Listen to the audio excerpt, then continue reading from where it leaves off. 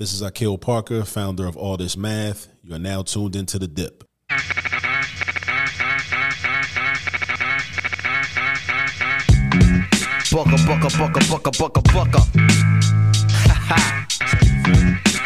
You know the deal. This is me, though. Beats by Supremo for all of my people, Negroes and Latinos, and even the gringos. Yo, check it, 1 for Charlie Hustle, 2 for Steady Rock, 3 for the forthcoming live future shock. It's 5 dimensions, 6 senses, 7 firmaments of heaven and hell, 8 million stories to tell, 9 planets faithfully keep an orbit with the probable 10th. The universe expands length, the body of my text possess extra strength. Power lifted, powerless, up out of this tower and inferno. My ink so hot it burned through the journal. I'm blacker than midnight on Broadway and Myrtle. Hip hop past all your tall social hurdles like the nationwide projects, prison industry complex. Working class poor better keep your alarm set. Streets too loud to ever hear freedom ring. Say evacuate your sleep. It's dangerous to dream, but your chin cats get their back dead now. Killing fields need blood to graze the cash. I go by the name of Ski, 1/3 of the trifecta, aka Filipino Grigio, aka Mr. Cozywear. You are now tuned into another episode of the DIPP, episode 37. Like they telling me episode 37. I'm gonna say it's episode 37. Yeah, we got that out the way early. 37. Y'all know what it is. PIPP pops in progress. Got the pip. At the pit. Here are both of my co-hosts and 2/3 of the podcast. I got my man Sport playing all fields and all courts, aka Hefe Horn. Yeah, we came up with Chap with the Cheeks last week. We're gonna keep that rolling. That was wild. I like that one. Last but not least, we got Mr. AKA himself, Hev Hefner, aka the 40-year-old Phenom, aka Heck Hev, aka Canary Hev. You see the canary on him. AKA. AKA Mr. AKA. Happy Black History Month to everybody. Yeah. Set it off right. Got a very special guest this week. Absolutely. Very impactful, very impactful. So, without no further ado, episode 37, we got Akil. I wrote this intro out. We got a special guest. I wrote the intro out. I thought you was leaving me to assist. No, I wasn't. I thought you was leaving me to assist. That's what I thought it was do doing. your damn thing. Go ahead. So here with us today, we have Professor Akil Parker, hailing from Baltimore, Maryland. Baltimore. You gotta say it like you're from Baltimore. Yeah. Professor Parker has served 17 years in the Philadelphia public school system as a mathematics teacher. Currently a mathematics professor at Cheney University, the first black university. Yeah. Right? Yeah, don't ask people from Lincoln about that. yeah, Lincoln. That's the thing, an ongoing thing with Lincoln. They don't like that. But listen, but I don't have a dog in that fight. I graduated from Morgan. I got a degree from Lincoln too, so it's all love. I hear that. Heavy HBCU. Let's see what we got. Currently, he is the founder and CEO of All This Math LLC, a program and YouTube channel predicated on tutoring, coaching, and consulting teachers and students in the black community. Definitely very impactful. Yeah, definitely for sure. Definitely a great guest that we have in here today. We appreciate you coming up with us today. Can we get some claps? Can we get some claps for that? Welcome. That's what the editors for. Again, we appreciate you coming through, man. Welcome to the Dip. Thanks, man. Thanks. Let's get into it. Yeah, we definitely gonna get into it. Like we said, we wanted to jump into it. This was an episode we was planning for a little while to have, and and it's another one of our guests that came from a guest. So shout out to Fire that kind of what you want to say, like put this in motion, kind of through the oop. Like, yeah. He played ball. He threw the oop. Bridge the gap. That's what I was looking for. Yeah, he bridges the gap. But without we don't want to get around to it because we got a lot we want to unpack with you. If you wanted to just talk in general about Ski mentioned the All This Math LLC, just your program and stuff like that, and the YouTube page, and what's the goal and what are you trying to do with that? Like, what was the making and how that came up? So basically, it's been a work in progress over the past, I guess, 17 years that I've been a teacher. I didn't know I was going to end up at this point that I'm at currently now, because I started out just a math teacher. I had a son on the way. Originally, I got my degree in finance from Morgan State, and I ended up as a bank examiner for the FDIC, which wasn't a good fit for me. I did that for a year, and then I went into education, and I got a job as a teacher because I had a child on the way, and I needed a job, and people always told me that, you know, if you're a black man and you teach math, you can kind of write your own ticket. So I got down with some charter. I found out about some different charter schools. I was here in Philly already, and you know I sent my resume out to a lot of places, and I got hired by one that was down in South Philly, which is no longer in existence now. But that's where I started my career, my official career. Prior to that, I had been a long-term substitute teacher, and you know just learning, just making a lot of mistakes. It's kind of awkward being a long-term sub because it's like when you a sub, your job is just to make sure that, like, supervise, make sure nobody kill nobody. Yeah, you know, that is true. But when you come in every single day, you know, it's like you're gonna be there every day, so you got to do a little bit more than that. Started like writing lesson plans and actually like teaching geometry actually. So that was the start back in like 05. Even before World Communications, 05, I was a long-term sub at Marion and Bracetti in North Philly. NBA, I remember that. Yep, yeah, exactly. That building is where I believe I think Sankofa Freedom Academy is at. Yeah, it's that same building now.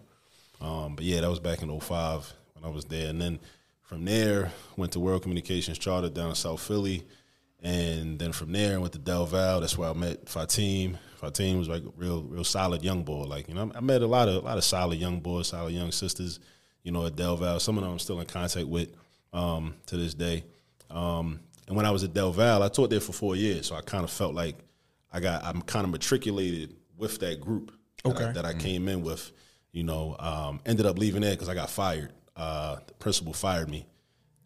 Shout out to him, but you know, shout out to him for firing me because we had different educational philosophies. I'll say that we had different educational philosophies, and he decided to lay me off along with a handful of other teachers, and students like didn't take too kindly to that. So some students got upset.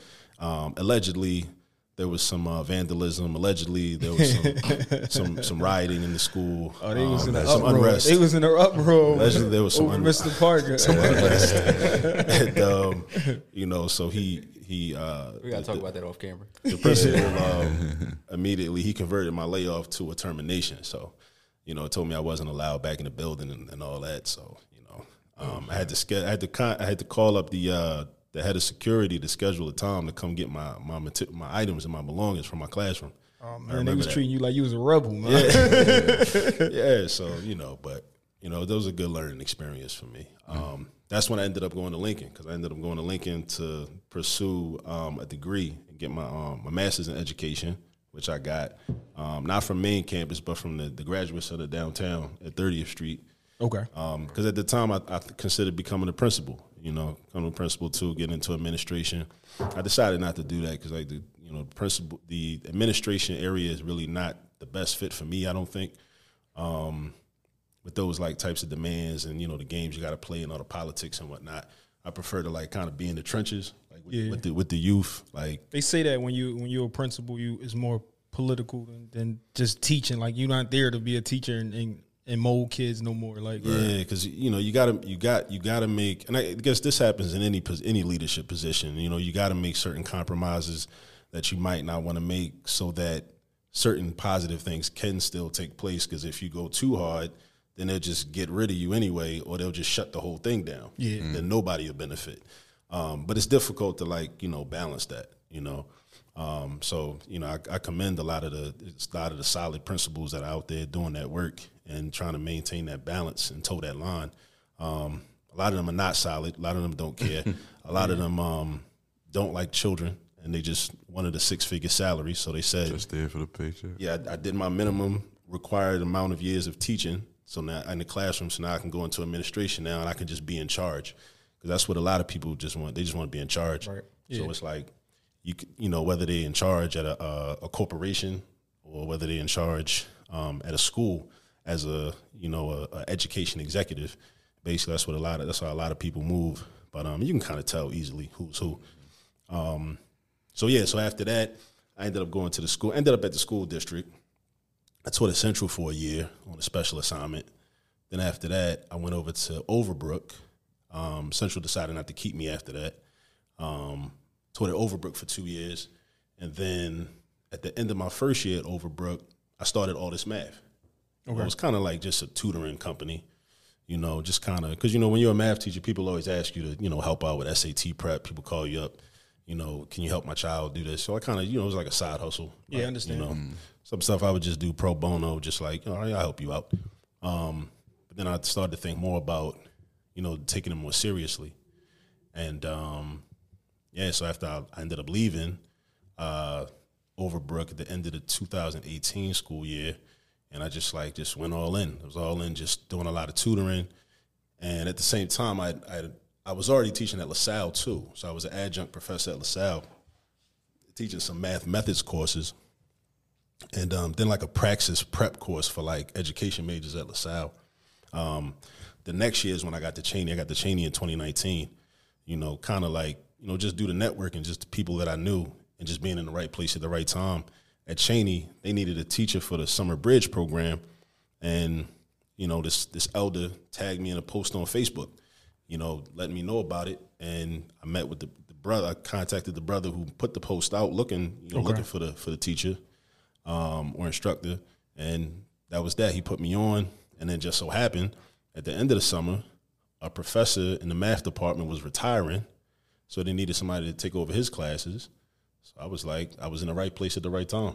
Mm-hmm. That's how I got my foot in the door at Cheney. And, you know, I've been there ever since then, since 2019. And, you know, all along just tutoring.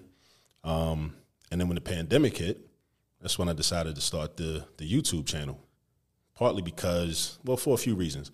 Started the YouTube channel because, you know, a lot of people were doing, I was seeing a lot of things online. A lot of things were going online.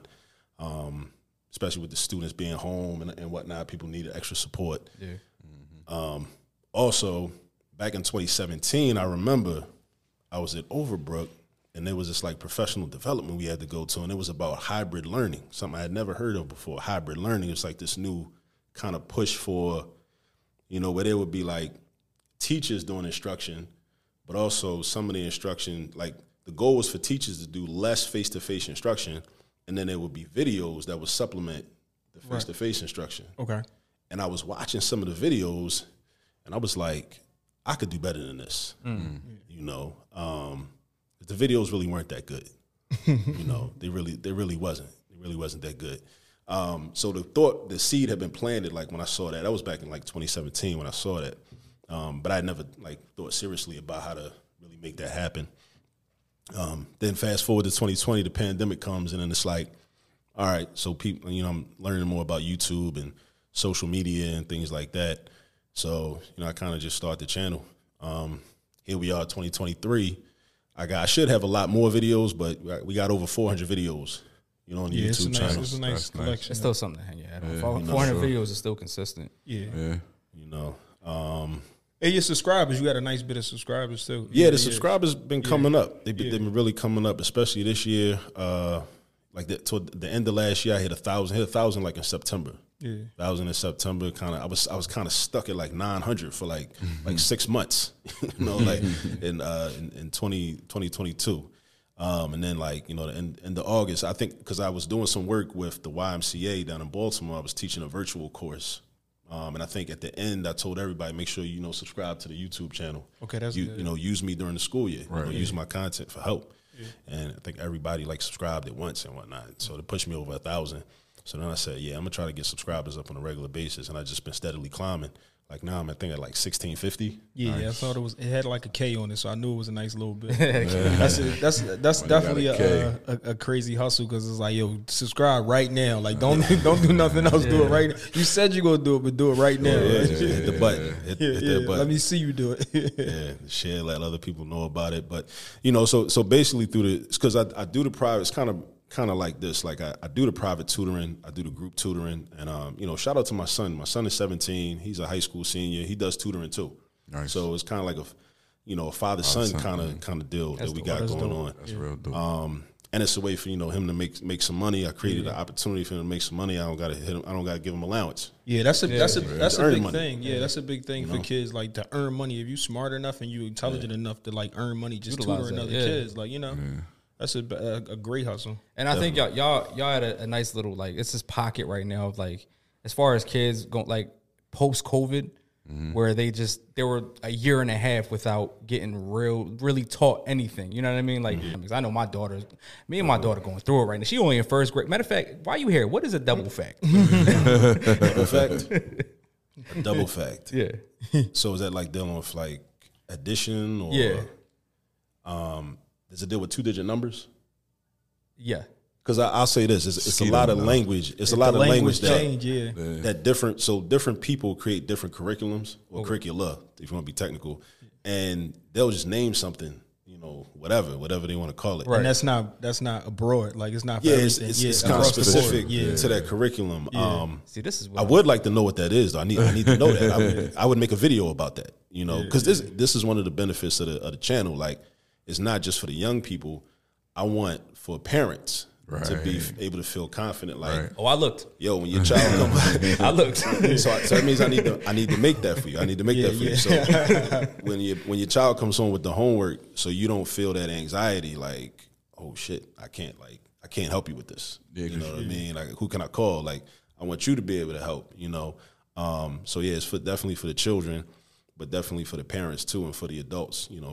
So because a lot of parents hit that I call it a homework help ceiling, where it's like you get to a certain grade where it's like, I always make this reference. It's like the movie Ray, when his mom was like, I can't do nothing for you no more, so you got to go away to that school. I can't help you no more. Yeah. So I want to postpone that, help postpone that as long as possible. Yeah, that's definitely like a anxiety for me, because it's like each year my kids is like, oh, I know this, and then it's getting to a point where like, all right, I gotta look this up, like, or I know this, or I don't remember it, like, you know what I mean? So, because as parents, we far removed from from school and all that. So when it's their time to come around, it's like, especially the language of math, like the double fact thing and everything, it's completely changed. How they do addition is just completely different. And number bonds and whatnot. Number bonds, Well, I mean, when I was in school, it was just memorization. You know what I mean? It wasn't really a way to teach you how to understand how to add or why you're adding things. Yeah,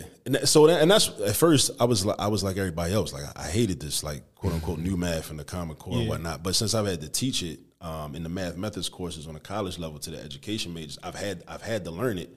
And once I've learned it, I'm like, I'll be reflecting constantly, like, on my own education. I'll be like, damn, I wish I'd have knew this 30 years ago. Like, because like I was always real sharp, and I got good grades for the most part throughout school, and I was one of them type guys, right? But there was some pockets where I had some rough patches, but at the same time, I could memorize real good. And I could memorize. It's like with video games, like you memorize where to go so you could beat the level, right? And you go to the next level. So that's how I approach math. But I didn't know why it worked. And the problem with that is when you hit the standardized tests are testing your conceptual understanding. So once you get into them standardized tests, it's like they asking you all these roundabout questions about the problem, and I'm like, nah, just give me the problem. Let me answer it. But that's not what they care about. They want to know, do you really understand why the math works? Why do the numbers add up? And I can't tell you because I don't really know. So what I'm realizing is, like, through the Common Core math, they're challenging the children to understand conceptually, like, why does this work? Like, for example, and they're giving other options and other methods that they can use too. So you have options, kind of like, driving. Like, you could take this route to get home. You could take that route to get home. A lot of times the way we were taught, we was given one way. You know what I'm saying? It's like, here's the problem solver. Yeah, it's like monotheism. It's like, it's one God. Like, it's one way to do the problem. If you don't do it that way, there's something wrong with you. Right. Yeah. And it's like we all do it that way. Like, like that method of like, this is the only way to do it because we all do it that way. Right. So they're giving options now. And some options are, they fit better with certain people's personalities and learning styles, and also what they already bring to the table. So I can appreciate it because it's like, it's forcing you to like understand conceptually. And also, like, even as an example, like you take long division, or the way we probably all learned how to do multiplication. We stack the numbers and then multiply this number by that, carry the number. But there's other ways to do it, which actually show you why because that way is like a shortcut. Yeah. Even if it don't seem like it, that way that we learned it is actually a shortcut. When you break it out step by step into some other methods like partial products or whatever, it shows you, okay, this is linked directly to the way we learned it a long time ago. But I wish I'd have learned it that way, because then it's like, oh, now I really understand like why that's the answer. Right. You know, I never knew why that was the answer. It was kind of like, here's the algorithm, memorize it, practice it, do a bunch of homework problems and classwork problems, and then you'll know it. Right. But I'm like, if you ask me why it works, I can't tell you.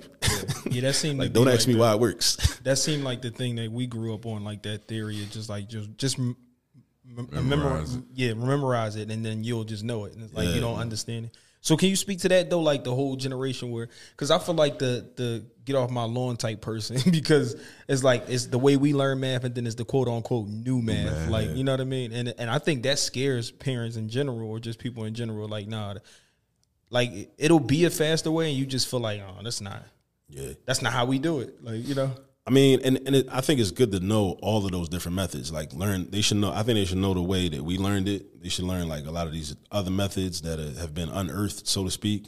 And the thing is, like a lot of it is like it's considered new math because we might not have seen it, but it was still some people. Like I wonder about people that attended like private schools, like when I was coming up in elementary school, like my counterparts that was in private schools, because I think.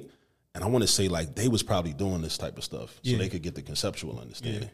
Because somebody in those spaces knew, and they had the resources in order to help them to prepare for the SAT. Yeah. Because they're like, because you shouldn't start preparing for the SAT in high school, you know, because at that point it's like with that Drake album, if you're reading this now, it's too late.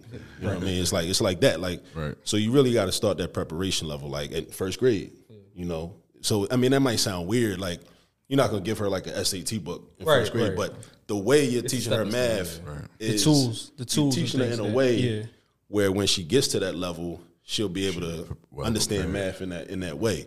You know what I mean? That's big. I never heard that before. So I definitely think we gotta do that, like, and start to embrace it, like it's something that we should have learned, but we didn't. That's how I look at it, and I like it. I actually like it because it makes sense. You know, it's like, it gives it, and then it's like, you know, it's kind of like, here's another thing I thought about too, like a contradiction. I thought about this the other day. Like if we encounter somebody that could do like, you know, what we think is like complex math, like in their head, like somebody that could do like 4,972 times 81, just do it in their head, right? We'll be impressed by that person, right? But a lot of the so-called new math includes techniques that really would enable our children to be able to do that too. But yet, as parents, we'll get frustrated and be like, this shit dumb. Why we got to do this? That's me. It's like, that's me. Where you getting to with all this? Like, where you headed? I'll be like, for what?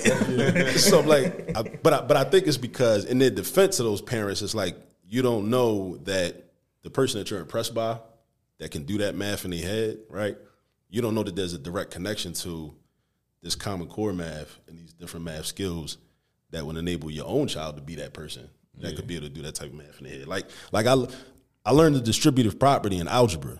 I never knew how useful it was in like just basic math, like multiplying like 33 times 5, right? Distributive property is just like, you take the 33. We need a whiteboard for you next time. All right, try to visualize it, right? Take 33. You break it down into a number that ends in 0 and another number. So 33 could break down into 30 and 3. Right. Yeah. So instead of trying to do 33 times 5, like in your head, doing what you would do on paper, 30 times 5, get your 150. Yeah. 3 times 5, 15.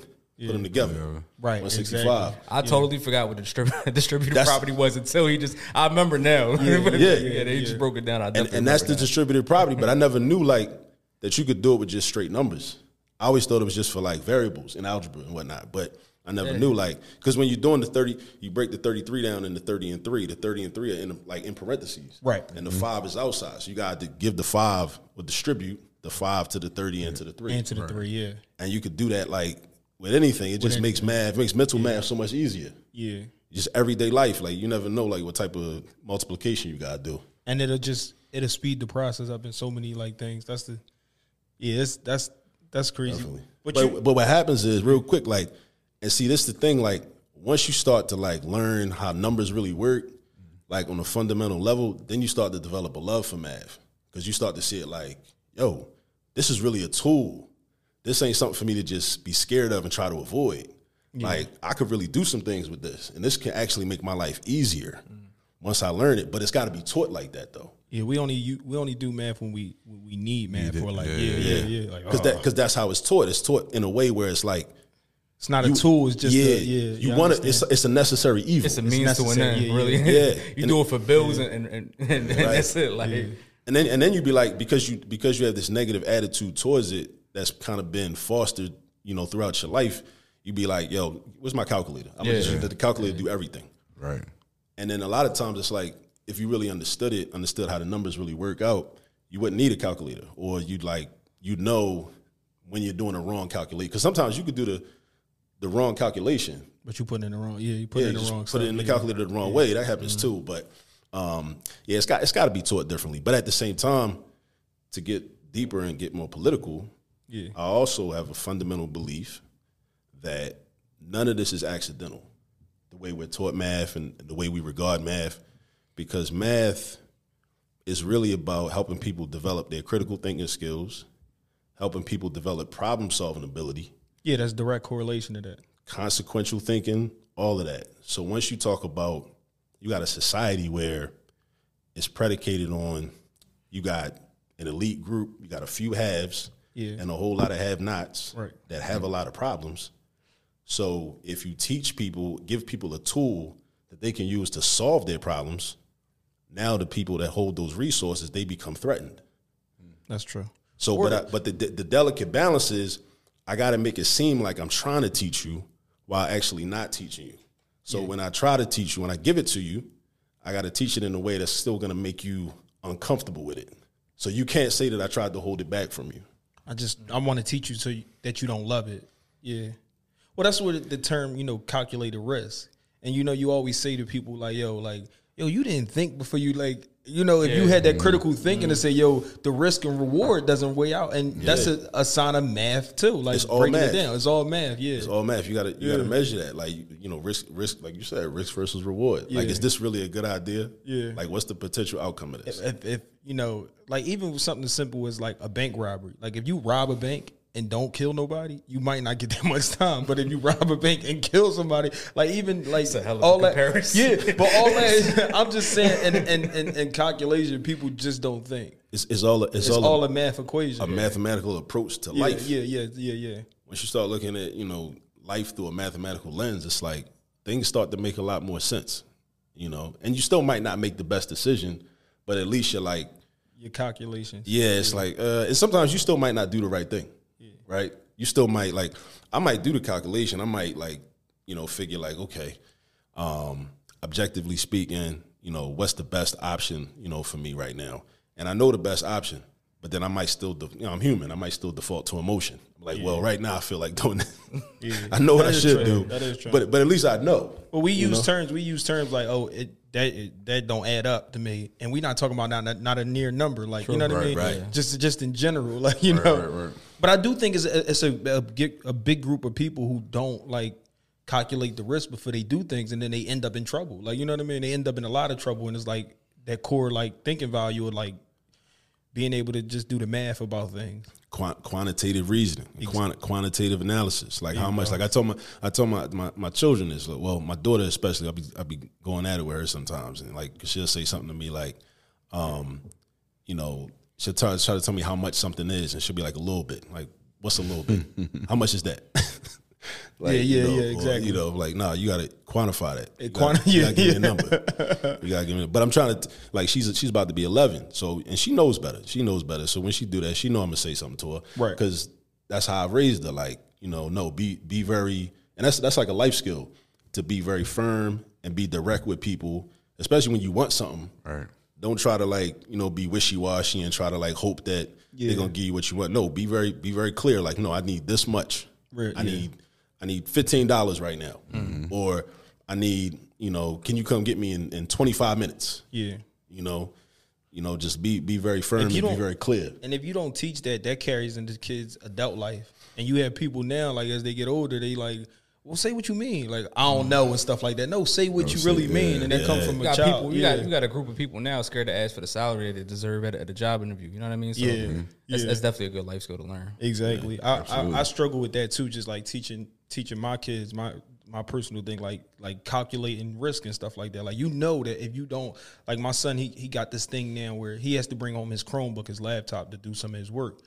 And if you get off the bus with that, you in trouble. Like, you know what I mean? So you should know to bring that home. Like, so as soon as he don't bring that home, like the phone going up, that's it. That's it for the day. Like, but it's like, you know, keep that in mind when you going through your day and you having fun at school, that like, all right, when the day end, I need that. Like, that's a part of my, you know what I mean? And there's a brother, late scholar, African Center scholar, psychologist, Amos N. Wilson. And one time he helped me make a connection between psychology and political science and mathematics. When he was in a lecture, he was talking about consequential thinking, like kind of like to your point, what you just mentioned, like what's going to happen to your son if he leaves his Chromebook on the bus, right? So consequential thinking can be taught through math word problems, because all math word problems do is they give you some information about something, and then they say, okay, if this is like this and this is like this, then what would happen if this happened? So it leaves you to what would happen. Or how much time would it take to do this then if I just told you this? So we're like, but a lot of times we don't get into the word problems. And I'm gonna be honest, like when I was coming up, word problems were like my Achilles heel. I was good at the like, give me the equation. Right. I saw the equation all day. Or we just pick the numbers out of it. Like, all right, this number, that number, that number. Yeah, you that's just what guess. You start guessing like, do I add, do I subtract? But the word problems teach consequential thinking, because when you develop that mindset of like, okay, you're giving me information, and you're saying that this is the scenario, and this is what happens with this type of information. And then you're saying, okay, well, let's imagine what would happen if this happens, right? So it teaches you like, okay, I know the formula, I know how to set the equation up, and then what I got to do is I got to figure out what's going to happen in this other scenario, what's going to be the consequences of this happening, you know? So, and then that's something you could take, you know, throughout your own life and then apply in your own scenarios and own situations. But a lot of us, we don't learn the word problems, or we kind of shy away from the word problems. And, you know, even in my teaching career, like a lot of times, because I was weak as a student with word problems, I would shy away from teaching word problems. And the way the curriculum is set up often, it lends itself towards your ability to do that, because a lot of times the word problems come at the end of the chapter. And then you're under time constraints. So then it's like, okay, well, I taught y'all how to do the equations. Now we got to go into the next chapter. So we never take the time. And a lot of times, word problems are going to take a lot of time, because in word problems, this is something else a lot of people don't realize. We have this like this false dichotomy. People saying, well, I'm a reading person, I'm not a math person. So then children think that, they learn that, they hear their parents say that. They go into the math class, you see the word problem, and you like, well, I got to read. This is a math class. Not understanding that in order to do math, you got to have a strong reading comprehension first, because you got to be able to interpret the problem before you even get into the numbers. And before you even get into the equation, you got to know how to read. Right. So that's to another point. Math is like a scapegoat a lot of times. Yeah. Because a lot of times they told you was a reading person, so you can't or you're a math person, you can't read. Right. Yeah. One or the other, but or somebody has a reading issue. Yeah. But in math class, they can't do They can't do word problems. So you think it's a math issue. It's really a reading issue. Exactly. It's really a reading issue, because I know a lot of young boys, like, I give you a equation, boom, 3x plus 5 equals 20. They'll solve it, no problem, real quick. I give you a word problem where you would derive 3x plus 5 equals 20 from that word problem and then solve it, but you don't know how to make the connection. You don't know how to read the word problem and interpret it in a way where, oh yeah, okay, I can convert this to 3x plus 5 equals 20. They don't know, they never learned that. Yeah. So that's another job that we have to do as math teachers. And we really should get down with like reading specialists and the ELA teachers. But again, that false dichotomy where it's like, oh, I'm a reading person. Because you got like a lot of brilliant people that teach reading, teach ELA, English language arts, and they themselves, through this negative self-talk and programming, feel like I'm not a math person. So I stay away from math. Yeah, or the sentiment that if you're good at one, you're not that good at the other. Like, you know, like. But I saw you use the phrase hystematics, and is that your phrase before? That's my phrase. Right, it's trademark. I'm like I ain't seen nobody else use it, but it's me. Yeah, it's like I ain't seen nobody else use it, but I know it's come from you. But it's like Blue Magic. Yeah. It's a brand. It's a brand. So you stated that it's like that mathematics is not like apolitical. Yeah, apolitical. That's what I meant. It's been a long day for me, man. And not even though tequila, it's just a long day for me. You said math is not apolitical. Can you elaborate on that? What you meant by that? Yeah, man. I mean, the thing is like when you get into like there's been a lot of conversation in the last 10 to 15 years about culturally responsive pedagogy or culturally competent pedagogy, which really just means that speaking to the culture of the student that you're trying to teach instead of like trying to impose somebody else's culture onto them. You know, and a lot of textbooks are not culturally responsive to black children. Yeah, they don't even have black names. They don't even have black names in some of these books. Yeah, and you know, it's really violent. It's really a form of cultural violence, and it makes you feel as a child and even as an adult that like math is not for you.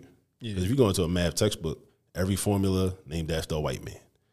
Johnny has 5 apples. Yeah, and the names, you know. But even that, so that's a game. That's another game too, because so what some people will do is try to be like real cosmetic with it, and they'll take that word problem, Johnny has 5 apples, and they'll just replace the names. Now it's like Raheem and Keisha, but it's like it's the same scenario that still is not part of the culture of those children. I'm making green bean casserole or something like that. Yeah, you just put the names on. You just slap the names on there, but it's like, nah, we don't do that. Yeah. Like, we don't get into all that. So automatically you shy away from me because like you asking me to. First of all, my reading might not be that strong, and then you asking me to solve a problem that don't relate to me. And it's You like don't even got an apple tree around the way. Like, what you talking about? Like, I'm dealing with somebody else's problem. It's not even like I can't relate to this problem they going through. I don't want to solve it. Yeah.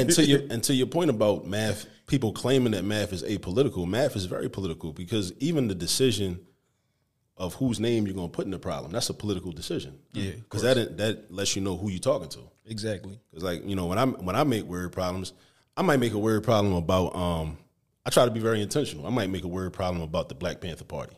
I might put like, you know, Huey Newton and Bobby Seale did this. They got together and they was on the campus of University of California at Berkeley, and they were selling copies of the Red Book. They was trying to get money. They was fundraising.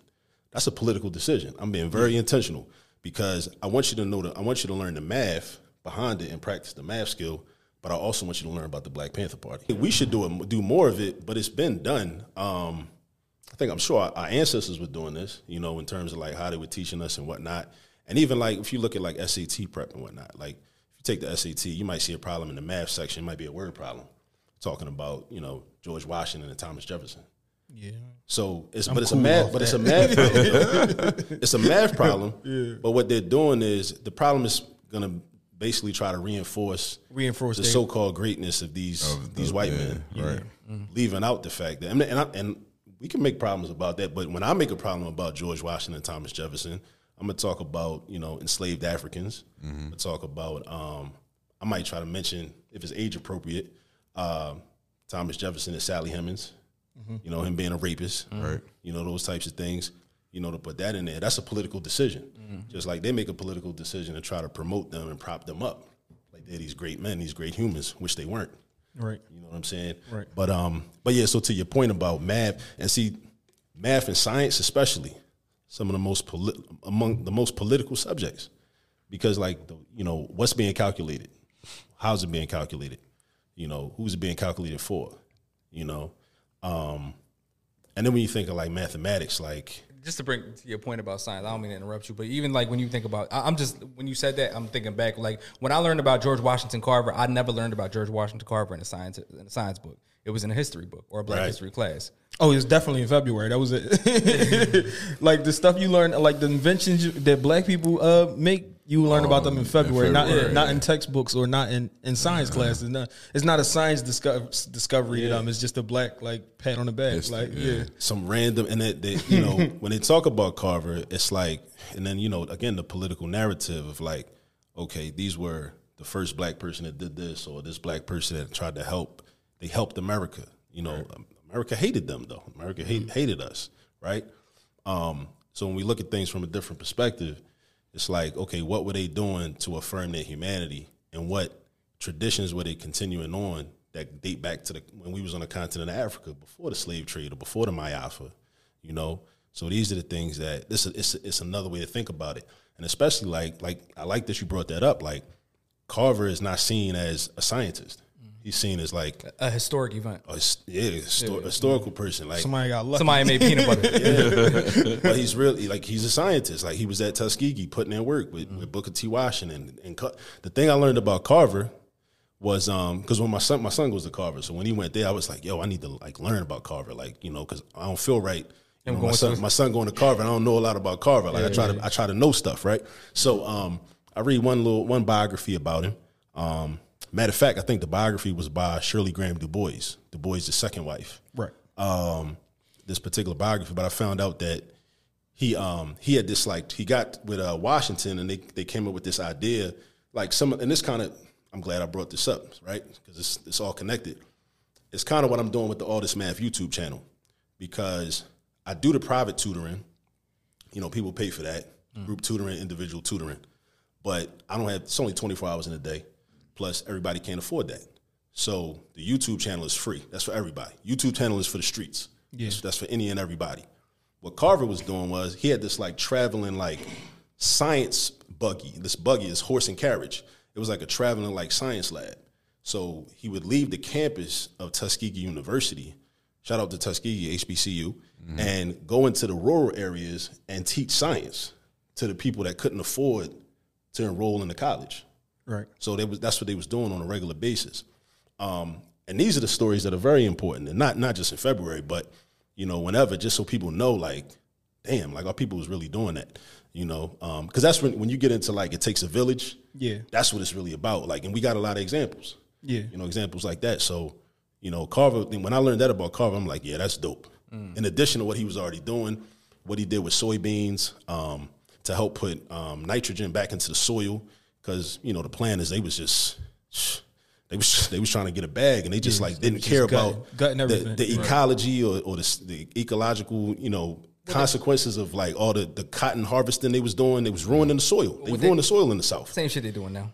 Yeah. Nothing is about preservation. It's just about getting to the money. Getting to the money. So Carver's like responsible for doing a lot of that. So and we can make like with a hystematics framework, we could like make math problems about all the stuff Carver was doing. Because the goal is like to teach the math. Because like in the classroom, what I realized was, so our children have math deficiencies already, but then they also have historical deficiencies, right? So I realized, like at one point, when I was teaching at Del Val, and Fatim was in this class. He was in my Black Philly class, African Americans in Philadelphia. It was a localized history of Philadelphia. It was like an African American history course, but based in Philadelphia, because I knew that they weren't getting what they needed from the African American history courses. I knew they wasn't for different reasons, but they wasn't getting what they needed. And it was like just very basic things that I recognized. Like they didn't know who Mumia Abu-Jamal was. They didn't know who Cecil B. Moore was. A lot of them. And they take the sub, get off at that stop. Maybe. Get off at Cecil B. Moore, had no clue. But the thing is, I also realized that it wasn't their fault. It was our fault. Yeah. It was my fault. Because they the children. We the adults. We supposed to teach them. So I'm like, all right, they don't know. Okay, so we could be like the bitter old heads and just complain about them, or we could do something about it. So I'm like, you know what? I got an opportunity. I'm gonna try to do something about it. So started the class. We was learning about different things: Black Panther Party, Mumia, Cecil B. Moore, different people, just so at least they'll be able to say, oh, okay, I know who that is. Yeah. Because it's like really a shame when you be like, damn, you live here, you don't even know who that is. And they go a long way, though, because it might just be something they know to them, but to their kids, it might be something that's very impactful, or to their little cousins or somebody else, they can teach the same thing to them, and you just don't know. Like, I'm big on that. We just don't know a lot of things. Like, a lot of things we just not, like, foreign to. Yeah, we foreign to a lot of, even some of these, like, and this was an example that I came to, like, sports. Like, some sports, like, I saw squash play for the first time in my life, in my 30s, and it's like, I don't even know what that is. Or, like, water polo, I'm like, I never even saw that before. And I'm pretty sure we could dominate a lot of those things, but we just don't have, access to it. Yeah. It's all about access. Yeah. My son was in a program called Squash Smarts. That's when I first heard about squash. So it's like, play squash? I don't. I never played it. No, I said he played. He played it. Yeah, that's crazy. Yeah, it's because of this program. You know, it's one of those programs sponsored by like some nonprofit. Like Save All the Kids in the Hood and whatnot. And Right. expose them to something that they typically won't get exposed to. So it was one of those type of situations, and he took advantage of it. He was going there after school a couple days a week for like in middle school. I think in like 7th, 8th grade. I think he fell off like around like 9th and 10th. Okay. Wasn't cool no more, So that's how it usually is. He had some other opportunities. Yeah. After school around that time, but we just don't have access. And a lot of stuff we just don't know. Yeah. How important is it to you for like representation? Like I see what gravitate me to like your YouTube channel and stuff like that. Like when your videos come on, it's like a rap beat maybe in the bag, or it's like somebody that look like me, and it's like, all right, I can get with that. Like a lot of times, like some stuff you check out early because like, oh, this person don't know what they talking about. Right. Or like similar to the like, oh, Sally with 3 apples, and it's like, oh, like, you know what I mean? So how important is that to you for like identification? Well, even off camera, me and you was talking before they got here, where I was saying like some of the greatest mathematicians I know, they was hustlers in the street. You know what I mean? So that was the only representation of mathematicians that I knew of. So representation is a tricky concept. And I'm going to say this because like on the surface, it seems positive, and I'm all for like black people being represented in spaces, and black children being able to see black people in these spaces. But what happens is oftentimes that becomes the goal, and that becomes the end goal. And that becomes enough, right? And that's when we fall into the trap of being the first black person to do this, or just satisfying it. Yeah, and it's like what ends up happening is you end up being the black person in the space, in the white controlled space, and then it seems as what's your impact at that point? Yeah, and it's like that's enough. When in fact the goal should be, we should be represented. But we can be represented in spaces that we control ourselves, our space, our own spaces. Because even if you're represented in the space that somebody else controls, it's like they can do with you what they want. When they're ready to, the police just killed another black man. We gotta calm the people down. So we need more representation. Yeah. Once that dies down, the people not mad about that no more. Now we can get rid of you. We're gonna deploy you at our need. We gave you the spot, so we gonna leverage it on you against you. And it's not February, and it's not Black History Month no more. Like, we don't need you no more. We don't need representation no more. Like the congressmen, they're not kneeling down with the kente cloths no more. That's over. So they're not doing that no more, right? Like what's the name? She said she keep a. What's my girl? She said she keep a hot sauce in the bag. Yeah. Or if you don't vote for me, you not black. Yeah. But and it's not easy to like create your own spaces. So we got to be honest about that. But it's like an issue of like you got to choose your heart. Yeah. Because it's gonna be hard to create your own space. It's gonna be hard. Like we shouldn't even like try to romanticize that. That's not easy work. That's hard work. But it's also gonna be hard to fit into spaces with people that collectively and generally and historically have never loved you.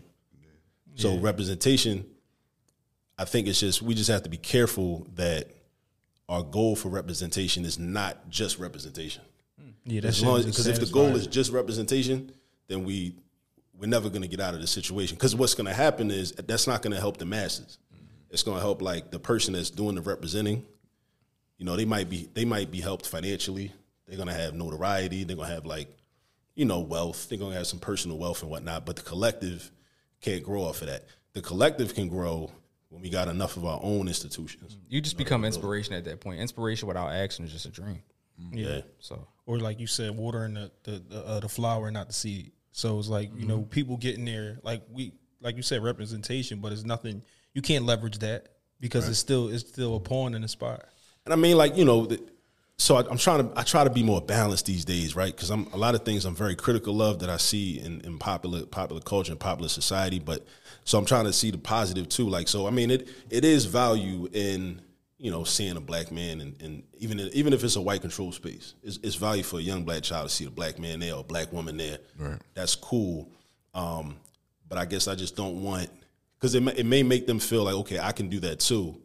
But hopefully they're able to like surpass that. Mm-hmm. Yeah. And they'll be like, okay, yeah, that was cool. They did that. But what if we had our own spaces. Yeah. Like for example, like I remember, one of my reflections on Barack Obama, and I was, people that know me, I was very critical of Obama and whatnot for many different reasons. But I think one of the reasons that he was so valuable to people was because of his representation, which I can appreciate. I can appreciate people wanting to see a black man in the White House. Right. But I also realized that one of the reasons that I was not so impressed was because I know about Kwame Nkrumah, first president of independent Ghana. I know about Sekou Touré, president of Guinea. All these Pan-Africanist leaders, Julius Nyerere in Tanzania, Patrice Lumumba in the Congo before he got assassinated in '61 by the Belgian government, and United States government had a hand in that too. So if it's like, if you want to see black people leading nations, we can look at some black people that led nations outside of the United United States. States. Elsewhere, yeah. And once we see that, then it's like, okay, Barack Obama starts to pale in comparison. But as long as you never seen them people, you don't know about them people, and even the queens and the women. Or they teach us. They teach us that doesn't count to us. Like, you know what I mean? Like that. Like, that's minuscule. Like, to be a leader in it's not Africa. America. Over there, It's not here. It's not here. Right. It's not here, so it don't count. Right. Yeah. So I mean, but it's all about perspective. But again, it comes back to the education, and then so it's why with Hystematics, it's like, I try to get those people in there. Like, you might see me on my channel in a video where I'm doing a lesson on solving systems of equations, but I got my Patrice Lumumba T-shirt on. Yeah. So it's like, okay, you've been exposed to Patrice Lumumba, you've seen a picture, hopefully you do your own research. At the very least, you'll Google it. Yeah, at a minimum. Yeah, you got me feeling like I need to do a little more research. All right? Yeah, me too. Yeah, I'm definitely gonna go back on this episode. Like, write the name. All right, so How you spell that again? Yeah, because that's the goal. Because me learning about these people just affected me just not only as a teacher but as a father and as a black man. It's like it does give you a sense of like racial esteem and race pride just to know about these people. Because Malcolm X has so many popular quotes, so many quotables, right? But one of the things he said that always resonates. One of the many things that resonates with me is when he said, if you've never done anything, then you can't do anything. So you gotta know what you've done, and but if you didn't know that you did this, then it makes sense that you would move the way a person that has never done anything moves. Right. Yeah. But the problem is it's 24 hours in a day. It's in this capitalist system. We got to work and we got to do this and we got to do that, and so many distractions, so many things in place to keep us from just learning. Yeah, I understand that. And at the same time, since I bring that up, one of the things I've had to realize is that it is a type of privilege to be able to learn, to be able to just like sit and just read. Like there's a certain level of privilege involved with that, because that means that you're making enough money to pay your bills, and then you still have time left over to just like read a book. Yeah. I've come to the realization everybody doesn't have that much time because they working. Right. Because they got to keep a roof over their head. Yeah. Or it'll guilt you into feeling that you don't have the time. Like, you know what I mean? You might pull a book out and you're like, I could be doing something else. So then it becomes incumbent upon the people that do have more time, like myself, to try to create spaces and opportunities for the people that don't have as much time, so to speak, to still be able to learn. Yeah. So that's another reason why I'm building out the platform. I'm a big component in like creating an opportunity for your next generation. Like, so what I don't have, I might not be able to obtain, but if I create the avenue that my kids can have it, like, you know what I mean? Maybe I wasn't like for example with me, like I felt like college wasn't a reach to me. That's how I felt. But it's my job to like create that space for my kids to never feel that way. Like, you know what I mean? Or never feel like, oh, you shut off to things. Or if my kid want to sit down and read, I can, you know what I mean? Yeah. Like far as that, or like a lot of times minorities, like when you get to a certain age, like, oh, you got to work. Like you 15, 16, you got to work. So it's my job to create a space where my kids can just learn. Like, you know what I mean? So having the avenues that you can just like create something for the next generation. I think so many times people look at they shortcomings and what they didn't know and don't take that and like apply that to the next generation and like learn a lesson in that fact. I salute you for that. I salute you for that, definitely, man. Because like we gotta always think about like not only the collective in the present, but those that have yet to be born. Yeah, you know, it's like when in a lot of like different African centered ceremonies and ceremonies reflective of African culture, like Kwanzaa, when we like pour the libations out, like you not only are like showing love and paying homage to those that have transitioned, the ancestors from the past, but you also paying homage to those that have yet to be born yet. So it's like, your work is really meant to like, create a certain type of world like for them, Like I tell people like all often that a lot of what I do, because I noticed this about like social media. Like people often tend to be like so thankful when you just like share their content. And I'm just like, it's nothing. To me, it's nothing. But then I learned that like, oh, everybody doesn't do that. Yeah. But then I realized like it's because I'm collectivist I'm oriented as a collectivist and less of an individualist. Because like when I'm sharing somebody's content, I'm doing it because I'm doing it out of selfishness. Yeah. Because I realize I've identified people in groups where I want for my children, I want myself and I want my children, my future grandchildren, future great-grandchildren, and so on. I want them to live in a world where these type of people and this type of content is dominant. Yeah. That's what I want them to see. So when I'm sharing somebody's stuff, it's like, oh no, it's for you. I'm showing you support, but understand, like, be clear, like, right. I appreciate what you're doing, right? And it's for my benefit, right? Also, so it's for both of our benefits, But yeah, you got and another thing too. To your point, I think more of us to think about is that, again, individualism will get you caught up because you want the results. You want to benefit and reap the benefits from the results of your work. Right. Where, this brother I studied, another African-centered psychologist, Bobby Wright, Dr. Bobby Wright, late Bobby Wright. One of the things he said in the interview was like, you might not be supposed to see the benefits in your lifetime. It might not be for you. It might be for your grandchildren or your great-grandchildren. And you got to be okay with that. Yeah, you got to be okay with it. Yeah. But you got to do the work, because if you don't do the work, then your great-grandchildren won't see it. They won't see it at all. They definitely won't see it, right? But a lot of people are like, nah, I got to eat. I got to eat off of this, but maybe it's not for you to eat. Maybe it's for somebody that you don't even know so that they can eat, So I think that's something I think that's like an explicit concept and an explicit conversation that we got to have in the community about like how we move, because sometimes like sacrifice, some level of sacrifice has to be made, and we got to be okay with the fact that, we might not benefit from the work that's being done. We got into a lot today. We talked about a lot of stuff today, but we are a dad podcast. So let's get into fatherhood. Like, what does fatherhood mean to you? Fatherhood. Fatherhood means playing the role of trying to develop responsible handlers of power. Playing my role. And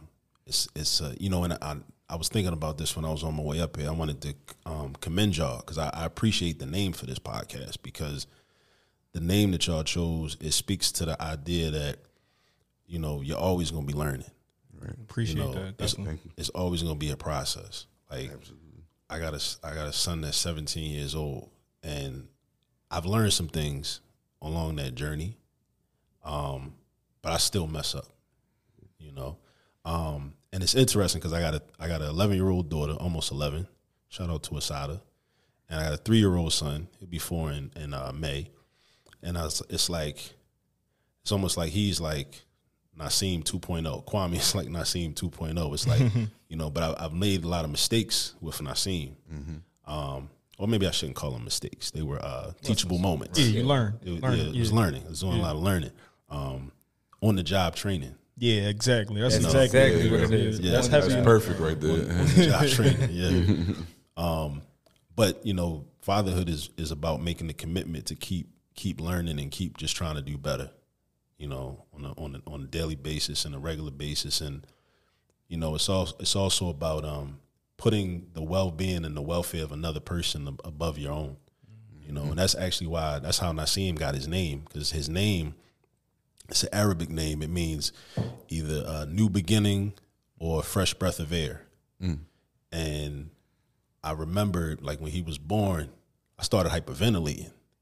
I remember because, you know, he was in emergency C-section because, you know, young boy had a big head. There you go. He was swelling up. His mom's cervix was getting swole up, so they had to do the emergency C-section. And I had to, you know, hook up on, you know, so I could be sterile and whatnot, and the whole hat and then the, you know, the thing, the scrubs and all that, and started like hyperventilating. I had the same thing. The same thing happen to me. So it felt like, you know, a new beginning. Like, you know, it was almost like a rebirth of sorts, you know. And I was thinking about how that was the first time in my life where I ever felt like I was obligated to put somebody else's well-being ahead of my own. Right. And I think that's a fundamental idea. And I think that, you know, we're going to make mistakes, and, you know, we're going to learn some things along the way, definitely. But as long as we fundamentally are trying to put the welfare of somebody else, a child, ahead of our own, you know, then we'll end up doing the right thing more times than not. We still gonna get it wrong, because sometimes you might think, well, this is for the best for them, but it's actually not, you know. But yeah, that core value, you'll never go wrong. Yeah, and it's, you know, it's challenging, especially in this era of, you know, how do I say this? It's challenging in this era of self-care and I'm doing me and put yourself first. And I hear people repeat these things and say these things, but I don't think they really understand the ramifications of these belief systems and how they play out in real time. Because if you really go all the way with that, then you're going to end up neglecting your responsibilities one way or another.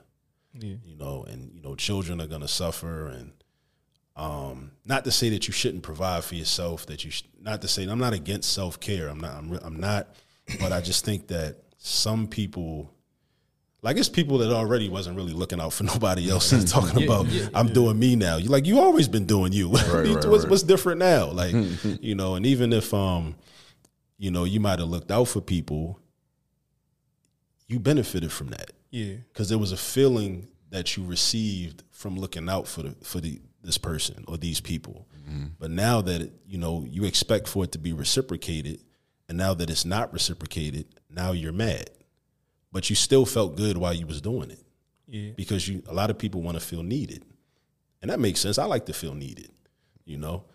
But I just think that it's, you know, with children and with parenthood, we got to put our children first. Our children didn't ask to be here. We brought them here. And we figured the circumstances under which we created them. Right. We was having fun. We was having a good time. And I think that's where lies like the feeling of I'm gonna do me. I gotta take care of myself. It's because a lot of times our becoming parents wasn't planned. So it was like kind of a bump in the road that like, oh, this happened and it derailed my life.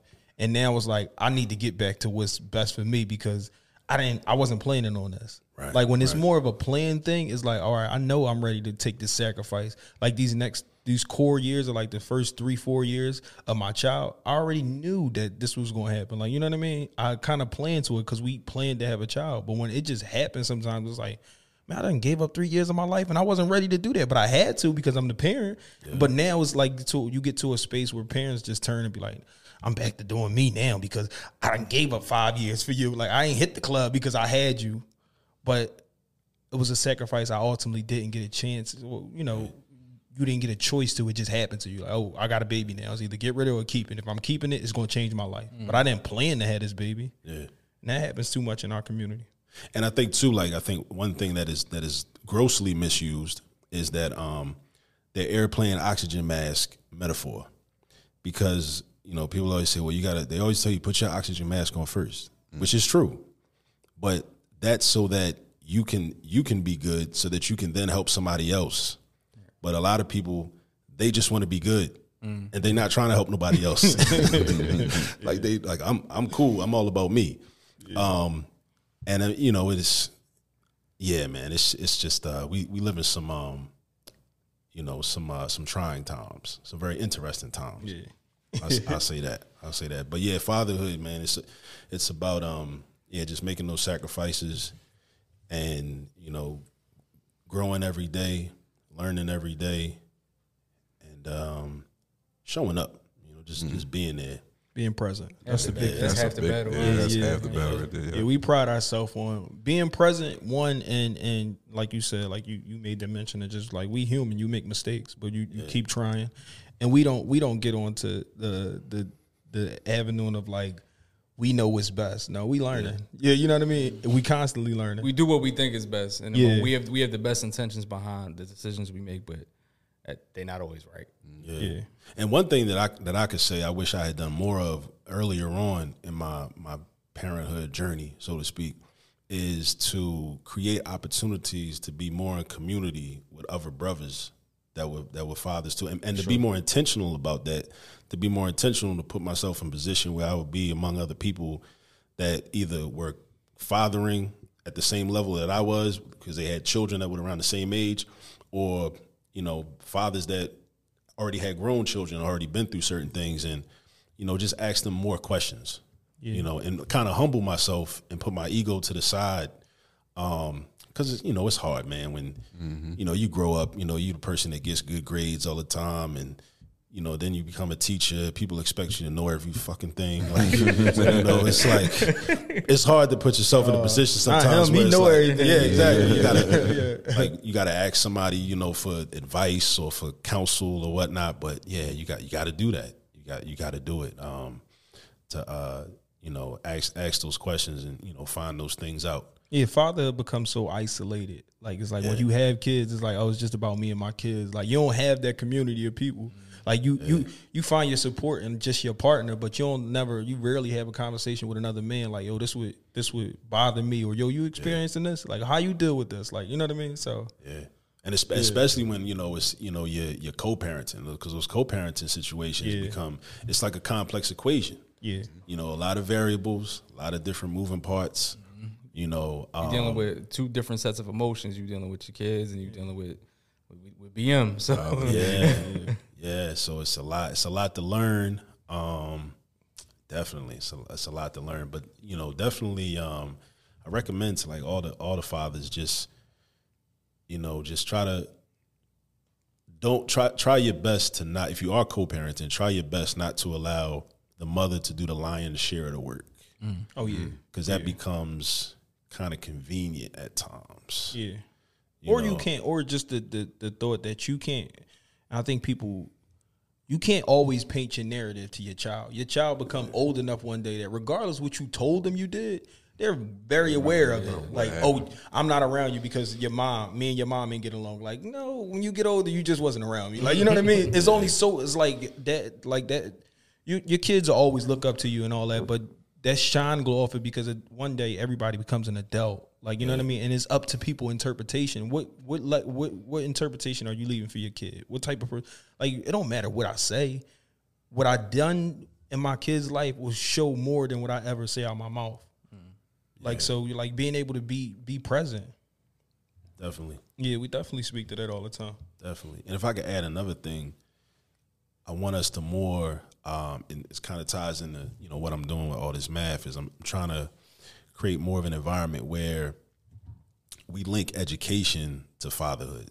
Because I know, like, a lot of times in schooling, in like public school, and a lot of times, like at one point in my career, I realized that I had to stop telling children as a threat to them, I'm gonna call your mom, especially the young boys. Like, I was like, why am I calling his mother? I want to call your pop. Yeah, because I really want to have a man-to-man conversation with your dad. Right. I want to talk to your old head, because like, he needs to know that you drawing in here. Like, you're tripping. Like, and even that, like, as a means of trying to like motivate better behavior. And some young brothers, sometimes I would tell them, like, bro, like, do you realize you're gonna be somebody pop one day? Right. You're gonna be somebody dad. Or even with that, as far as like a son goes, like, the disappointment of your father weighs a lot heavier than the disappointment of your mother.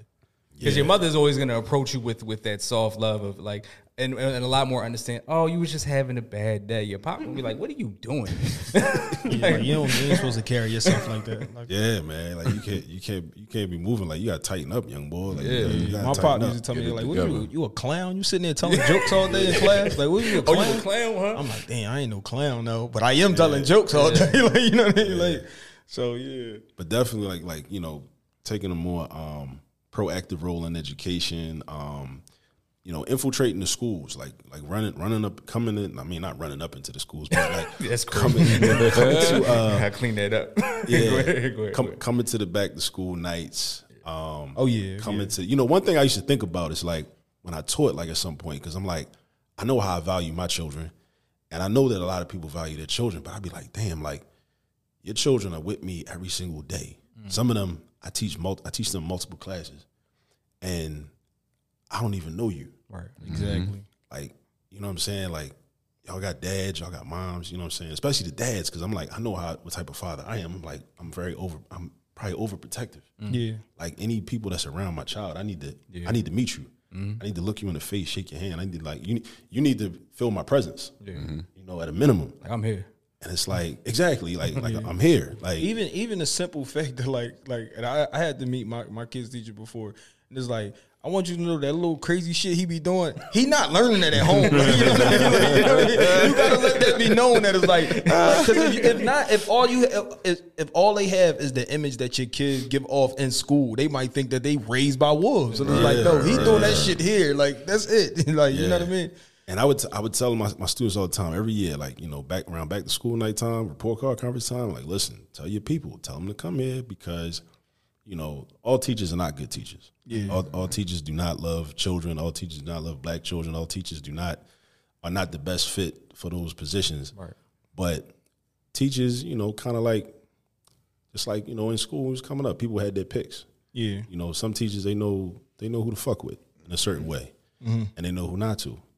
And the ones, and I was like, listen, like, you need to bring your people up here so they can be present. Yeah. So some of these teachers that don't really care for y'all that much, they know who your people are. They know who they got to answer to. Yeah, exactly. Yeah. So they know if they talk to you some type of way that they shouldn't, you know, they might think twice. Because your mom looked her in the eye, or your dad looked him in the eye. Yeah. Because you know he gotta deal with that. And I've been known, like, to, you know, send an email, send a professional but strongly worded email that could easily be translated to, who the fuck is you talking to? Yeah, exactly. Yeah. Like, you don't talk to my son like that. Yeah, exactly. Gotta set the tone. Yeah. Exactly. But of course, like I said, it was a professionally worded email. Yeah, exactly. My last email. Yeah, exactly. I interpreted it, right, and you interpreted it the way I don't know where the disconnect is. Yeah. We saying this, and you know what I'm saying. Like, you know what I mean? And you let them know too, like, I'll pull up. Yeah, you know, if you would like to have a meeting to discuss this matter further, right. You know, that could be arranged. You know, I'm available Monday, Wednesday. Yeah, but you need to do that though, because like you got it, because really what's supposed to happen is in terms of the relationship of the school to the community and the school to the parent. The parent's really supposed to be the primary educator, and the school really should supplement what the parents are doing. They learn at home, right? But we live, you know, in a society where it's flipped, because the school is where the social engineering takes place, and those that control the society, they want to maintain a certain type of society. So really the goal of the school, and I don't even think that a lot of teachers or administrators actively and explicitly understand this or realize that this is what's going on, because it's much higher ups that are like responsible for this. It's like our job is to really take your child from you and become the main socializing agent for your child. And now you kind of stand back and kind of mind your business while we do this. And there's nothing new about this. And think that you got the best interest, or like what's best for my child. Like I know how to raise your child better than you do, right? That's the whole idea. And you have to buy into that. Or I care more than you do. Right. Yeah. So that's why it's interesting to me when a lot of people, like, you know, people in education complain about lack of parental involvement. Because I sit back and I think, like, do y'all realize how much more work y'all would have to do if the level of parental involvement that y'all claim to want actually took place?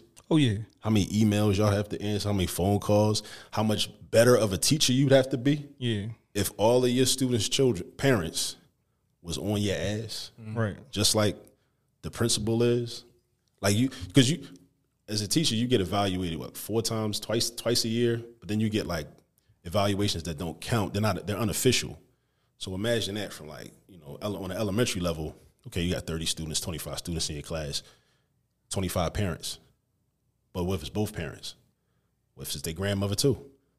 What if it's their grandfather? What if it's their aunt, their uncle? Or that fact that somebody going over you now, what you said wasn't satisfactory enough. Now let me go talk to the principal about you. Right. Like, you know what I mean? What are you dealing with that? And parents that are being proactive, and and I just think about it. I've always thought about that over the years. Like, is this what y'all really want?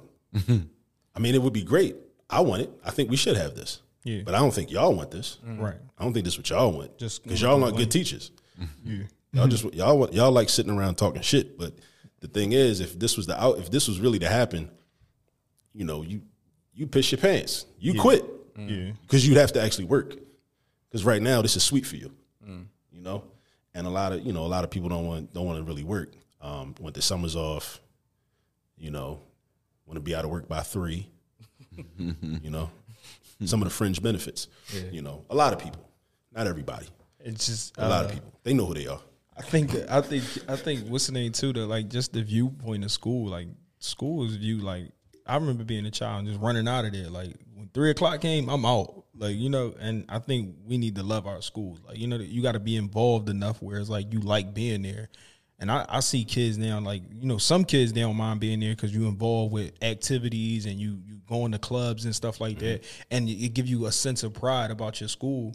When a lot of people, if you don't do nothing, you just go to school, you just feel like you obligated to go. Let me go. And that also leads to like a lot of kids. Like I didn't really want to go to college because it's like, all right, right here at the 12th grade, you telling me I don't have to go no more? Yeah, and my mom not going to get locked up if I don't go? Oh yeah, I'm not going no more. Like, you know what I mean? So and when you love school and you like, you get a better view of it and it just make you appreciate it more. Right. Yeah. So as we wrap this up. Yeah. What do you got in progress? In progress? Well, like I said, we building up the YouTube channel. Every day adding content to it. Plug that in. Yeah, definitely. All This Math. You to go to YouTube, type in All This Math, and you'll see me. It's definitely pop right up in front of a dry erase board. Light skinned brother with the glasses, and I got the 1975 wood paneling, background on the wall. They can look like a real classroom. Yeah, but yeah, I'm trying to teach math to the whole black community because a lot of what happens is, when your child sits in class, and a lot of us probably had this experience as adults too. You sit in class, the math teacher is the person that you're supposed to get the math lesson from. You're supposed to learn it from he or she. If you don't learn it from them, you just don't learn it. That's true. It's done. There's no unless your parents can afford tutoring, and even after school help or that might help a little bit, but a lot of times it's like 20 people in the trying to get the after school help. Yeah. So if you want individualized attention, that's what I created the YouTube channel for. So the YouTube channel is essentially free tutoring. It's free tutoring. It's organized in the different topics are organized in the different playlists. So you just pull up the playlist and just know what topic your child is working on, then go to the playlist and find a video that matches up. Try to match up because, I want you to have a option. I want the community to have an option. It's similar to Khan Academy, but Khan is not doing what I'm doing. Khan is not culturally relevant to our community. And Khan doesn't show himself. Khan is like the Wizard of Oz thing behind the screen, and Khan, Khan is boring. I'm just going to be real. I tried to do Khan is fucking. So he not teaching over trap beats though. And I was going to say I shout out to Khan. I would like to have a conversation with him one day, because he's one of my inspirations as well. Because a lot of things have inspired me to develop and grow out the channel. But one time I was in a tutoring session with a young sister. And her teacher gave her an assignment and also assigned the class a Khan Academy video aligned to the assignment. What ends up happening in the tutoring session was this. I spent most of the tutoring session explaining the Khan Academy video. So then I realized, I said, why don't I just cut out the middleman? I just start making my own content. If I gotta explain the video that's supposed to help you, then it must not be that good. And the thing is, I think that a lot of his content is cool for me because I already know it essentially. Right. I might have forgot certain topics if I haven't seen it in a while, or it might be a certain detail about a certain type of problem, or I might have forgot a formula, or I might confuse this formula for this problem. Yeah, it's a good refresher. But for somebody that is just going in cold, never seen it before, it was bad for me. It's not as it's not as user friendly. Go back to the beginning. Wait up. So that's what we're trying to do, man. We're trying to change the narrative in the black community around math. We want math, like we talked about earlier, man. Math is a beautiful thing, man. But you gotta, you gotta love her. You gotta learn to love her. You gotta learn her first. You know what I'm saying? It's like kind of like that girl that you meet. You don't really like her at first, but then you start to get to know her. Like she all right though. She kind of all right. She kind of all right. And she got the snacks at the crib. So she all right. She treated me good. Yeah, that's how math is. But you gotta learn it first though. Yeah, you gotta learn it. Hopefully, like with young children, if you can instill that love of math, and it's another thing I want to work on too is like, because a lot of us like we love math as a youngin'.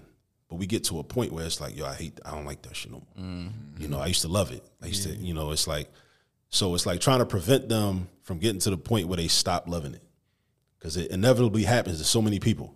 It's like, oh, it's in third grade, and then we started doing fractions, and I ain't like it no more. Mm-hmm. So the issue is like, well, we got to figure out better ways to teach fractions so they maintain the love. It's like, it's a relationship. Like people fall out of love. Yeah. Get divorced and whatnot. So a lot of people get divorced from math. They got to co-parent with math. Yeah, you got to make it work. The way you had a direct correlation to like problem solving in life, and you brought that into like math and all that stuff, and like that's impactful. That's the things we want to do, man. And that's a jewel. Like I know I'm gonna hear from at least 2-3 people this week. Like, yo, the way Akil broke that down, really, I never even thought like that. Like, yeah. Because it's not about the actual, like you sitting in class doing that problem. It's not about that problem. It's about, and this is probably the most important thing I'm gonna say tonight. It's about methodology. It's about the method. It's about like, so you sit in the class and you doing the problem. The problem is not relevant to your life. The problem had nothing to do with you and whatnot. But the way you solve that problem, the way you read it, decipher it, decode it, set up the equation, solve the equation. Then what you do is you take that same method and apply it to something that you love. You apply it to something that you do care about. You apply it to something that goes on in your house, but you learn it in math and something that seems totally unrelated. Just like I use this framework analogy, right? Go to Target, buy a picture frame. You buy the picture frame, it's got the stock photo in there. When you get home, you don't know them people. You don't put that up in your living room. Yeah. You take that picture out. Put your picture in it. And apply it. It's the same frame. Right. It's the same frame. But you putting different content into it. Put your own content into the same frame. That makes sense. That's how math is. That's how we got to teach it. I'm definitely walking away from this a lot less frustrated, I think, from approaching my daughter's homework. Exactly. Definitely. Shout out to Professor Akil Parker. Absolutely. Man. Definitely doing great things in the community. Definitely something instrumental in the community. We definitely appreciate you. Appreciate what you do. Appreciate you coming up. Yeah, I appreciate y'all having me. I mean, your platforms are important. This is your digital real estate and all that. It's important. I appreciate y'all sharing it because you can't just share your space with anybody. Yeah, and we appreciate you for putting out something that's worth to share, though. You know what I mean? Right. Like. It's a good feeling because we have some episodes where it's just, it's filler and we just talking. And then you have something that's like, I know people going to leave with something with this. Like this one is an impactful one. So that's definitely dope. You definitely dropped a lot of jewels on us. Yeah. We appreciate it for sure. Oh, yeah. I got a book coming out. I'm waiting on the cover art. So I don't have a release date yet. But it's called How to Use All This Math, Volume 1. We gotta bring you back for that. Yeah, we definitely gotta. Yeah, when that drop, come on through. And I'm calling it Volume 1 because I already got the outline laid out for Volume 2 already. So it's like I'm trying to do it like Jawanza Kajufu. He did Countering the Conspiracy to Destroy Black Boys. So I think he originally released that in parts, like volumes, and then he consolidated all the volumes into just one book that you could buy. You can get at the So I kind of modeling it after him. It's just what I'm doing is like. I'm trying to really show parents and community members, elders, whoever, how you can teach your children math just in everyday life, in the car, in the kitchen. Like, let's say this bottle of water right here. Like, we can do unit conversions using a bottle of water. Like 500 milliliters is the same as 16.9 fluid ounces. You can set up a proportion, right? 2 ratios. You can figure out how many milliliters is in a fluid ounce, or how many milliliters is, convert milliliters to fluid ounces. How many fluid ounces are in a milliliter?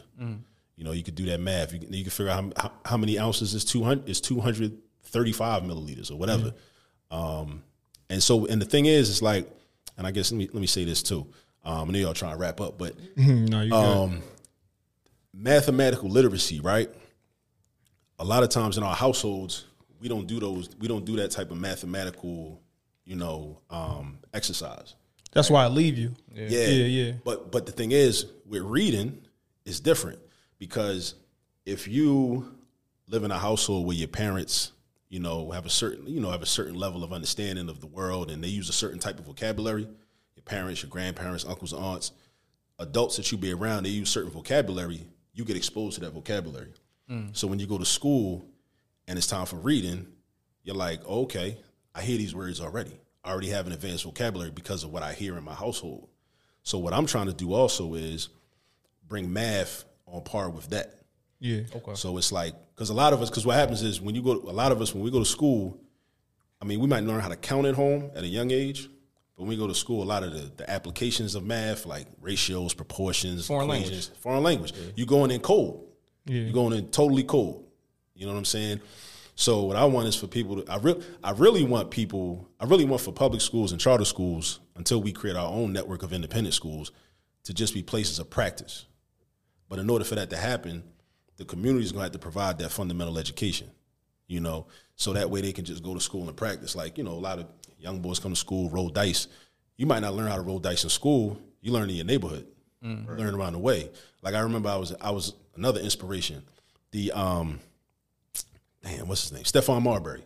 The Stephon Marbury Netflix special that was out like 2 years ago, 3 years ago, whatever. I was watching, I'm like, damn, like his pop and his older brothers taught him basketball. But a lot of people will give credit to the high school coach at Brooklyn Tech, or whatever school. I think he went to Brooklyn Tech, or whatever school he went to, whatever high school he went to. But he didn't learn basketball in high school. His old heads taught him basketball at home. He brought that to the school and practiced and honed his craft. And you also see, to piggyback off that, you see that he made it the farthest out of all of them. So it was all like a pecking order. His dad played high school, his brother played college, the other one played college, and he ended up in the NBA. They all poured into him. Like, and it's like, But he was able to practice what he had learned from his community. Yeah. So what I want is for math to be the same way. We learn math in the hood. We learn math in the house. Yeah. And then if you gotta go to school, okay, cool. We go to school, we practice. We do learn it. We just learn it. You just don't realize that we equate it with drugs. You don't realize that you know it. Yeah, you equate it with drugs and stuff like that, and that's the wrong outlook on it. It's like if I didn't grew up around people and you hear them like talk drug money and ounces and that, and they're like, oh, bro, you doing math, but they don't look at it like that. I ain't gonna lie. When I hit high school and we started learning about fluid ounces, like I think it was like in chemistry. I think we started learning about fluid ounces and everything. I'm like, oh shit. How you know that word? Yeah. But if you show them, like you said, if you show them directly, if you show them that with the problem, they got some Burbian names or whatever the case may be, like, oh, I don't know nothing about that. No, you do know. You just don't know you know it because you're intimidated by it. And that right there, that's all marketing. That's marketing and propaganda. Math is marketed in a way where we're meant to think that it's not for us and that we can't understand it. And that's, I see that so often, man. People just, like when somebody signs up for tutoring, I might talk to their parent and then I meet them in the session and my expectation is real low. But when I actually see their work, I'm like, you're really not that bad for real. Mm-hmm. But a lot of us, like it's that negative self-talk. And then there's another thing, real quick. So I always wonder, like, people that claim to be bad at math, what is the metric that you use to establish that? Why do you think you're bad at math? Somebody told them. Mm-hmm. Or let's say they did poorly on tests in school, right? That's not always, and that's not even always the best judge or the best measurement, because here's what happens. Some teachers give partial credit. Some teachers don't give partial credit. I've done both. I see value in both, right? But imagine you have a teacher that does not give partial credit. So let's say you take a quiz got like 5 problems on it, 20 points each, all right? No partial credit. First 2 problems you get right, okay, that's 40 points. Problems 3, 4, and 5, you do most of the problems right, get to the last steps, miss a step on one, leave out a negative sign on one, accidentally do, instead of doing 2 plus 4, you do 2 times 4, right? Careless errors. No partial credit. You just lost 60 points. Got a 40 on that quiz. You might not take the time to realize, like, okay, this is the only thing I did wrong. Yeah. I got a 40. 40 is failing. And then that compounds. It's not an accurate depiction of your knowledge. It's not. Yeah. It's not an accurate depiction of your knowledge. In a problem, you might have 5 checkpoints, and you might have hit 4 of them and just missed out on 2 or whatever like that. And it's like, damn. Yeah. Now you did all that wrong. None of it ain't count. So you really don't understand your actual level of understanding. Yeah. Right. And a lot of times in the classroom setting, the teacher doesn't have time to give you that individual attention to show you, okay, this is all you did wrong, that's all you did wrong, that's all you did wrong. And a lot of people just internalize that, and you're like, yo, I failed. That's all they know, I failed. Because it's reduced to just a single number.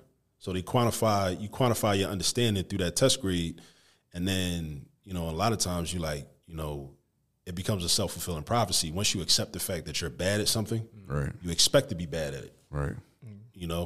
It's not like I'm gonna keep trying harder. Why doesn't it equate to like to the example of like we speak. So a lot of people speak, the English language and you speak well, but you might not be good at spelling.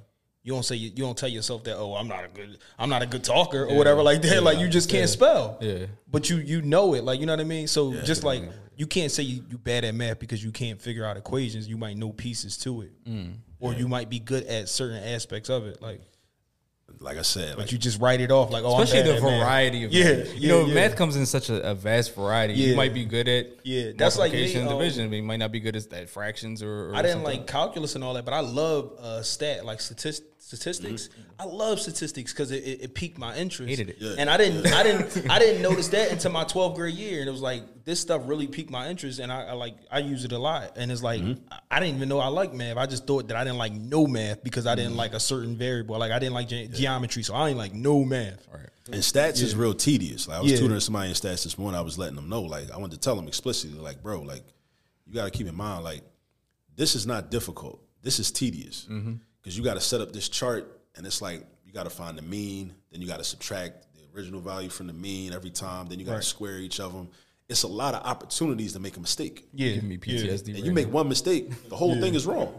But I love John is wrong. What I loved in it is the outcome of it. It was like is very like a big like problem solving thing. It's like finding something out. Like, you know what I mean? Like it's directly it's a problem and solve it. And it's not too much like missing in the middle. Like jump on one leg and then do this, then do that. It's a problem and solve it. That's it. Right. And that's what I loved in it. Like, Facts. Exactly. But we could talk all day. We definitely this could easily be a 4-hour episode. Honestly, exactly. But when you do drop the book, we definitely gonna have you back up. Come back through. Pull up on us. Exactly. So this episode 37. Episode 37. Maybe. No, it's definitely 37. It's definitely 37. It's episode 37. We out. We out.